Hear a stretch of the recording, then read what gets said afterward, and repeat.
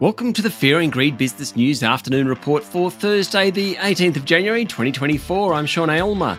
Every afternoon, we've got the 5 stories that happened today that you need to know about. Story number 1, it was another down day on the S&P ASX 200.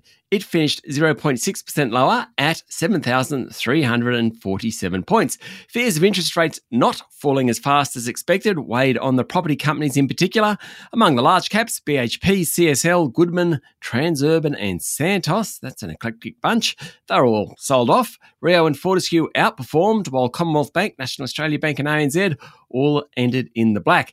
Liontown Resources was the worst of the top 200, down 10% after the global lithium giant Albemarle, which lost a $6.6 billion takeover battle for Liontown last year, said it was selling out its 4% stake. More generally, the miners were sold alongside the real estate investment trusts. In economic news today, Bureau of Statistics figures show that the unemployment rate was steady at 3.9% last month, notwithstanding the loss of 65,000 jobs. How's that happen? Well, fewer people were looking for work. Story number 2, convenience retailing is setting Ampol up for record earnings this financial year, even though refinery margins aren't so great.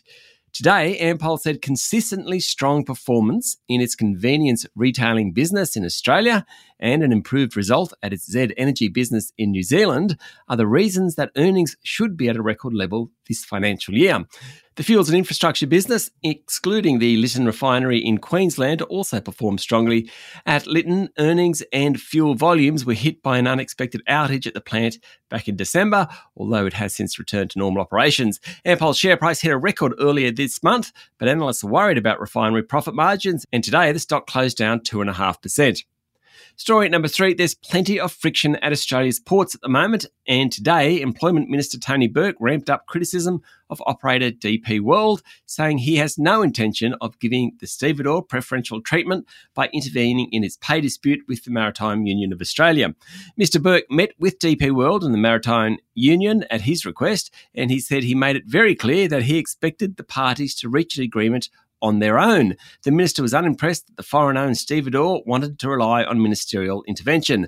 Mr Burke criticised the company for spending money on a media campaign that could have been invested in negotiations. And just before we leave politics, Acting Defence Minister Pat Conroy has formally responded to Ukraine, declining the request for Australia to donate its retired fleet of MRH-90 helicopters because it's no longer feasible to return the aircraft to an operational state. Story number 4, American lithium giant Albemarle has cut back on its Aussie strategy in a blow to Prime Minister Anthony Albanese's plans to foster more domestic processing of critical and battery minerals. Albemarle has put on the back burner plans to build a 4th lithium hydroxide processing train at Kemerton in Western Australia, 8 months after announcing it would go ahead with plans to double Kemerton capacity from 2 trains to 4. According to the Financial Review, it adds to the woes of the critical minerals sector, which in the past month has suffered hundreds of job cuts and mine curtailments at Ravensthorpe Nickel, Panoramic Nickel and Core Lithium's mines in the Northern Territory. Today, BHP signalled it may add to those losses, warning its Western Australian nickel business is not immune to the pressures vexing the industry and cost-saving measures are under consideration. And finally, story number 5, Beijing won't resort to huge stimulus to revive growth amid the worst bout of deflation in that economy in decades. The news came out at the World Economic Forum in Davos, Switzerland. That affects many economies, including Australia, because China is such a big player. Not a lot going on in oil, gold or crypto markets over the past 24 hours or so.